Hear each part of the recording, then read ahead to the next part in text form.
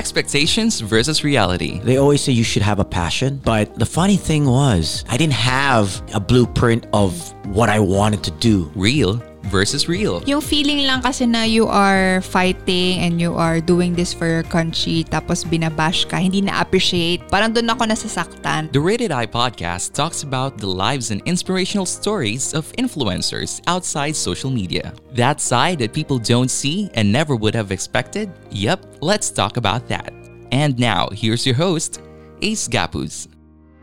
Hola, mi amigos and amigas. We are back for another episode of Rated I, Influencers Exposed. Good morning, good afternoon, good evening, wherever in the world you may be, and thank you for listening to Rated I, a podcast that talks about the lives and inspirational stories of influencers beyond social media.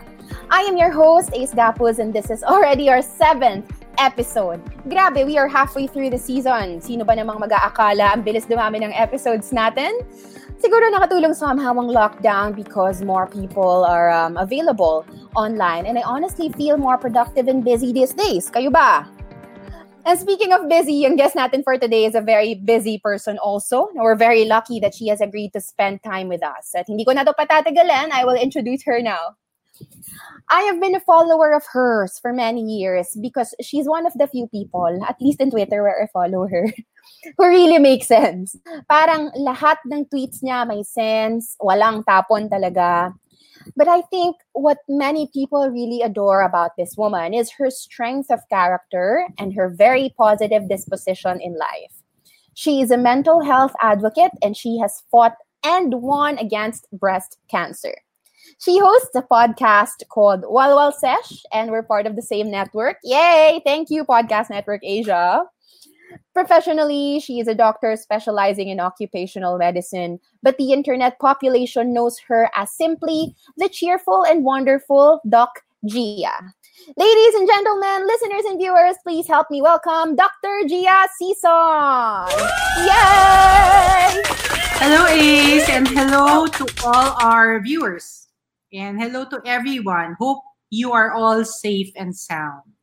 Doc Gia, thank you so much for really making time for our episode. Napakaganda ng timing ng episode natin because patapos na ang April at sabi nga nila, it's gonna be May.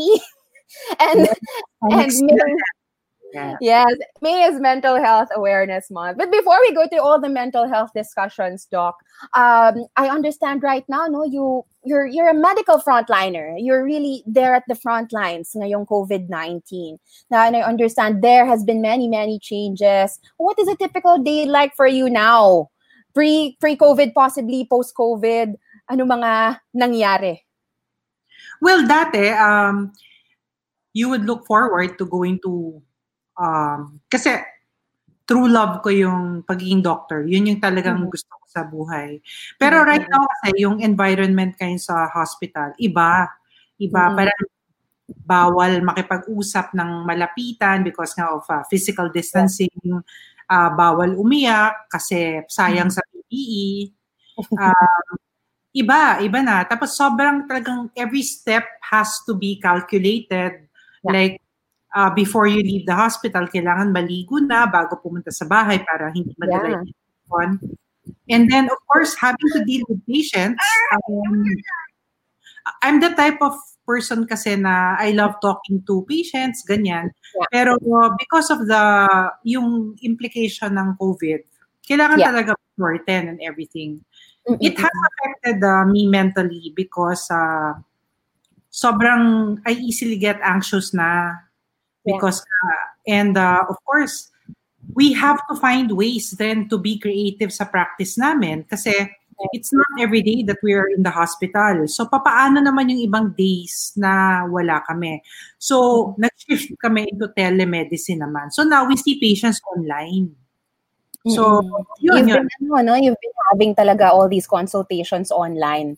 Yes. Mas ganun ang kasi ang fear namin is yung mga patients na hindi naman na walang COVID na kailangan ng follow-up. So, yan yung aming ginagawa ngayon. So, that's a life. And I think gano'n na ang new normal ng mga doctors. And yes, I would have to say honestly, talagang nakaka-affect sa whole, iniiyak ko na lang siya minsan. Well, most of the time. Kasi doon ko na-appreciate yung power of, yung sinasabi natin, the power of acknowledging your feelings and giving into it. Kasi yung iba kasi parang feel bad. Pero sinasabi nila, kaya ko to. Pero, while doing that, sometimes it's not gonna help. Yeah. Sometimes it will help na sabihin sa sarili mo na I'm not okay, then I'll cry. And after that, 50% okay na. At least nalabas. Right. You know, Doc, I've also been experiencing this lately. Parang, you know, I can't explain. Parang I feel tired, pero hindi naman physically tired. I just feel parang sumasabog yung mga thoughts ko and I have no one to talk to. Parang not naman no one to talk to, pero more of like, parang sarili ko lang yung gusto kong kausapin about it. And, you know, I've also talked to a couple of my friends. Parang we've been having the same feelings. Di ko alam kung dapat ba siyang tawagin na feelings. And we have many, many different ways to cope. Ko, tinatry ko na lang maging productive. But I think, as for you, medyo, you also have efforts dito sa ating mga fundraising efforts natin, because I've seen you very active in the frontline feeders movement, no? Yes. And maybe you could walk us through how did you come up with this initiative and paano niyo siya nasusustain, Doc? Parang nag-start lang yan sa isang well, she's now my friend, no? She started to gusto lang niya mag-make ng pansit sa birthday niya and she wanted to give sa doctors. And so, nagkataon din na nangyari yung COVID and yung hospital where I'm working with or affiliated with, they needed food donations. Yeah. And so, nag-start na yun, parang nag-start lang siya sa Messenger, tapos nag-grow na yung group. Until such time na we have adopted already almost more than 44 hospitals, and we have already fed almost 150,000 meals to our frontliners. And all of them, thanks to Podcast Network Asia also, because nag-fund drive tayo. Thank you. Yeah. And on our Facebook page, we have venues where they can donate. So, yun.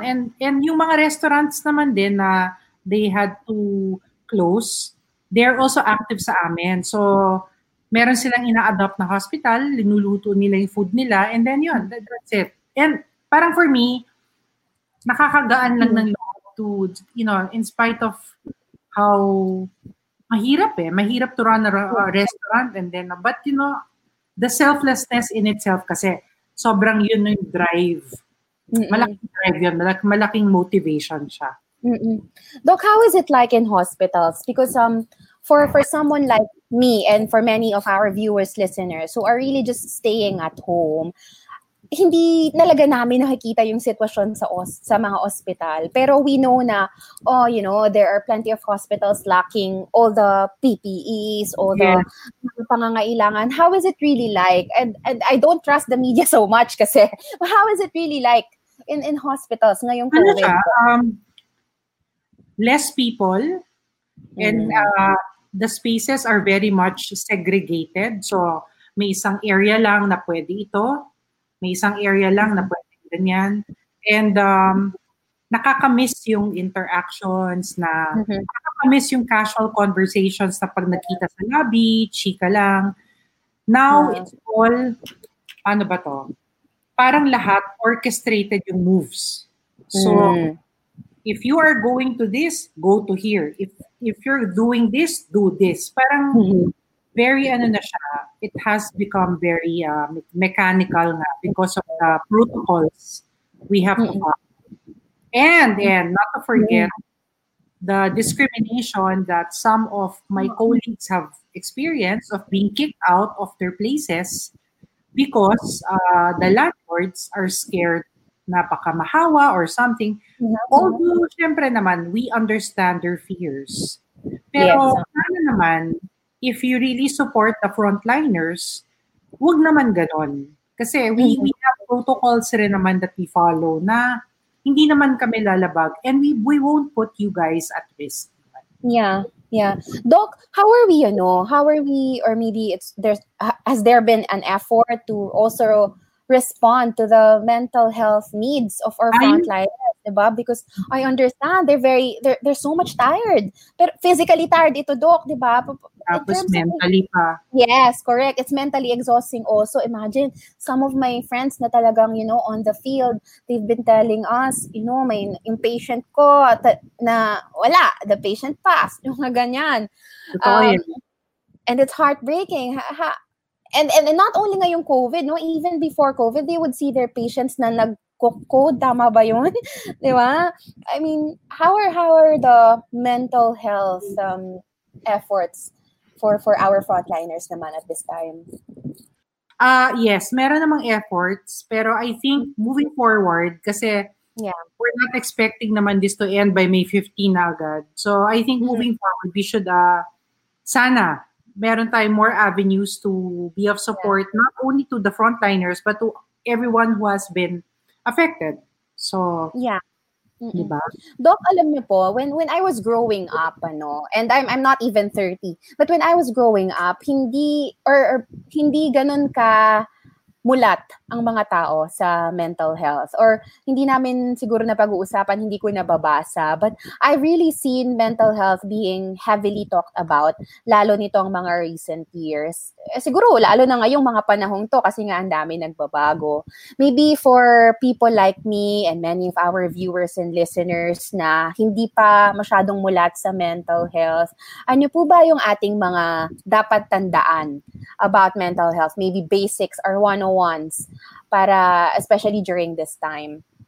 Well, number one, I always would tell people that lahat naman ng feelings natin is valid. No, that's number one. Example, when kunyari may nagsabi sa'yo na I feel bad or I feel sad, makinig ka na lang. Because most of the time, sometimes may mga tao talaga na magsabi na wala yan, ganyan-ganyan, face lang yan. Well, I would always say that allow that person to vent kasi yun ang kanyang nararamdaman. Number two, mental health is something that is encompassing, no? It's also a state of wellness din naman kasi dati, pag sinabing mental health, kailangan parang may sakit agad or may nararamdaman. But we would like to advocate for mental health more as a state of wellness na you can cope with the pressures of life despite your circumstances. Ano pa ba? You can make sound choices that ikaw may gusto. So those are parts of the spectrum of mental health that we wish to advocate more. Yeah. Yeah. But Doc, kapag po, for example, may mga ka-age ako, especially siguro nga mas nagiging recognizable siya sa akin kasi people in my age group, they're more prone to mental conditions. Tama po ba yon? Or may pinipili po bang edad yan? May mga life ba yan? Wala. For me, parang mental health, lalo na yung mga mental health conditions, wala yung pinipili, walang status yan. It can happen. Kaya nga, in a world like this, especially now, no, na we have a pandemic, expected na people are extra anxious, heightened yung emotions. Kasi nga, parang we're uncertain. Ano ba yung mangyayari tomorrow? What will happen after May 15? And of course, andyan rin yung fear of yung safety mo as a person. So lahat yan, we have to look at that in terms of mental health. Wala naman pala siyang pinipiling edad talaga. Yes, but Doc, how likely? Parang meron po ba tayong mga parang environmental triggers? Bukod of course sa mga massive talaga na occurrences like this pandemic, syempre, di ba? Pero pre-COVID, sabi nga nila BC, before COVID, ano Doc yung mga parang possible na environmental triggers? Or meron po ba talagang ganun? Well, lahat. Honestly, yung mga pinaka-common concern ngayon is, syempre, naka-lockdown, lahat nasa isang bahay. Yung iba, may kasamang family that nagkakaroon na ng strain yung relationship kasi nga, well, yung advice namin for that is you have to set your own boundaries also, even within your family. Or, huwag nating kalimutan din yung quality time together, more quality time. And, yeah, it's more of sa ngayon, yung people surrounding us. And of course, the situation in itself is a trigger. Really a big trigger. At ano pala, social media, diba? It can get... So, piliin lang natin kung ano yung legitimate na dapat pakinggan. Kasi madaming kumakalat na fake news, madaming kumakalat na ito daw nakakagaling sa COVID. Set things on the record. Wala pang cure ang COVID. And there's no vaccine yet. Pero, i-develop yon. So, yun yung mga example na that I can do. Yeah, I think, Doc, the reason why also the cases of mental health conditions really rose nitong mga nakaraang taon dahil nga siguro sa social media. Parang kahit ako ng makabataan ko, parang ang tendency ko, kinukumpara ko yung sarili ko sa mga nakikita ko sa social media, and that really brings my confidence down. Tapos I feel so unaccomplished. I feel very, very empty because why can't I be like that? And that really brought feelings of frustration, minsan parang sa sarili mo rin, you just feel not enough. Parang ganon. That's true. But I hope we don't compare ourselves with the things that we see. Rather than, mahirap man gawin, pero yung iba kasi, ang angle na lang ginagawa is, titingnan na lang as an inspiration to do more. Parang ganyan. But we have to remember, part of mental health also is realizing that we are ourselves. Correct. Wag sana natin kalimutan that we have our own life, we have our own decisions to make. Iba-iba tayo ng sitwasyon sa buhay. So we really cannot compare ourselves to others. Otherwise, mawawalan tayo ng identity. Yeah. And speaking of social media, Doc, ang dami nyo naman pong followers, Doc Gia. Regular po ba kayo nag-engage? Do you engage with them regularly? Or have you had experiences sa mga followers na talagang kinukulit ka? Ganyan. Or maybe parang masyado kang dinadaldal. Ano mga memorable experiences mo with your followers on social media? Okay, sorry sa aso, ha? Yan ang new normal natin. Work from home na yan. Marami mga kanyang voices. Yes, I engage with my followers, especially kapag urgent. I have helped a few. Well, I've been helping them. Although I don't answer all, but yes, I do. Tapos some people have asked me too if ako talaga yung nag-handle ng Twitter ko. Yes, ako talaga yon. I don't have it handled by others. Yeah. Kasi that's my form of self-expression. Nagalit na rin ako sa Twitter. Tapos that's also one form that I can propagate the practice of mental health. Yes. Paano ka naman, Doc, napasok sa podcasting? Or have you always been in the podcast scene? Paano mo na-discover to? And tell us about your Walwal Sesh podcast. Ano siya? We've been doing this as a support group from the start. Tapos nag-bloom siya to Twitter. Tapos parang dream lang namin magka-podcast, and parang si Big Daddy D, yung Detox. Yes. Detox. Refer niya yung isa sa family natin. And then sabi ko, why not? Diba? Let's give it a shot. And then we started recording it, and then we found ayan na, nag-pick up na. Yeah. Parang everything just fell into place at the right time. I'd like to, believer kasi ako niyan eh. Parang it will come to you sa tamang panahon. Dream na namin 2 years ago, pero ngayon lang nangyari. So, hindi. Last year yata. Yeah, last year. We're already on season 2 eh. So, parang you just have to keep on pursuing your dreams. Yes. Diba? Just keep pursuing, and you'll get there. Doc, recently, lumabas ang mga bar exam, no? So, marami tayong mga bagong abogado. Nung time nyo, Doc, syempre, nung bagong labas yung, ano kasing tawag pag sa doktor? Board ba? PRC, board exam. Nung License for exam, yun. Oo. Doc, pag ano ba yung anong feeling mo nun? Sinasabi mo, parang dream mo talaga na maging doctor, di ba? Take us back to that time na, oh my God, pasado ako, MD na ako. Well, to begin with, I didn't pass my first take.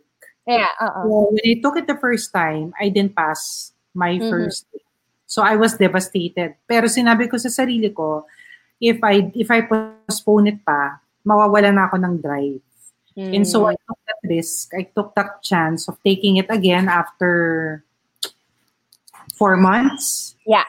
Then I would have to review, ganon. And then when I finally passed, of course, hindi ko ma-explain yung feeling kasi parang sobrang significant kasi pinaglaban ko siya. Yun ang literal na pinaglaban ko. And I would always tell people who didn't pass the first take, it really won't, I hope it won't define you as a person because hindi ka naman tatanungin ng pasyente na, Doc, ilang takes ka na ba ng board, ganyan. So no. Yeah. So ako naman, I also advise those who didn't make it dito sa bar exams na to, just keep pushing. Tuloy lang yung biyahe. Maybe not now. Maybe the next time. It's gonna be your time. So, yun. That's my personal take. Yeah, laban lang. Sabi nga ni Ri Jong Hyuk sa Crash Landing on You. Yes, fighting. Yes. Fighting lang. Yes. Doc, I understand we have very, very limited time together. So I'm gonna use the last few minutes of the show to really ask you, kung tatanungin ka, Doc, if there are 3 things that you would want people to remember you by, what would be those 3 things? Number 1, the way I survived, kasi I've been through so many battles in life. And my greatest battle was my bout with cancer. And I hope people, fight to survive. Number 2, take care of your health. No, I took that for granted kasi. Alam mo, that was my biggest regret actually. Kasi nung nakapako yung bukol, sobrang laki na niya. Nasa dati. So take care of your health kasi health is wealth at the end of the day. And number 3, I hope we be ourselves. Yung hindi yung version na gusto ng iba, hindi yung version na nakikita na didictate sa atin. Be yourself. In a world of sabi ko, in one of my tweets, I sabi ko, in a world of filled with filters, be the unfiltered one. So, yun. Those are my takes. Yeah, amazing. Doc, I would love to talk to you pa. Sana may part 2 pa to. But for now, sana, no? But for now, saan ka ba pwedeng ma-follow ng ating mga viewers and listeners? Where can they find you? Where can they stalk you? So you can follow me on my Twitter account @GiaSeason. I also have Instagram, same @GiaSeason. And don't forget our podcast, Walwal Sesh. We're going live every Saturday at 8 p.m. So on our Facebook page, Walwal Sesh Podcast, and may YouTube na kami. So, ganun na kami. And on Spotify, we're there, and Apple too. So there. Amazing! Bongga. Usually, Doc Gia, meron kaming fast talk, pero I don't think we have time for that right now. So, okay lang, probably, it's okay. Yeah, no. Yeah, sige. Maybe we could do a quick fast talk for Doc Gia. Doc Gia, handa ka na ba mag-fast talk? Go! Awesome! Beach or hiking? Beach! Pants or skirt? Pants. Heels or sneakers? Sneakers. Love or money? Love! Love or world peace? Paano ka kasi magkaka-love pag walang world peace? Mahirap. Pero love. Love or peace of mind? Oh, peace of mind. Ayan, bongga. Marami pa akong tatanungin sana, Doc, pero gusto talaga kitang pasalamatan. Thank you so much for sharing your time, your talents. Yeah? Hello, kay Kits. si Fitz na nanood. Hi, Fitz. Ooh. Wow! Hello kay Sir Fitz Villafuerte. Thank you for tuning in. Sana magkaroon pa ng part 2 to. Thank you so much, Doc Gia Season. Thank you. Mahahanap niyo po sa kanyang mga social media and sana magkaroon pa tayo ng part 2. Maraming salamat, Doc Gia Season. And paalam! Thank you. I am Doc G and I am Rated I. Thank you for listening to Rated I Podcast, hosted by Ace Gapus. Stay connected by subscribing to the show on Spotify, Apple Podcasts, and all other major podcast streaming platforms.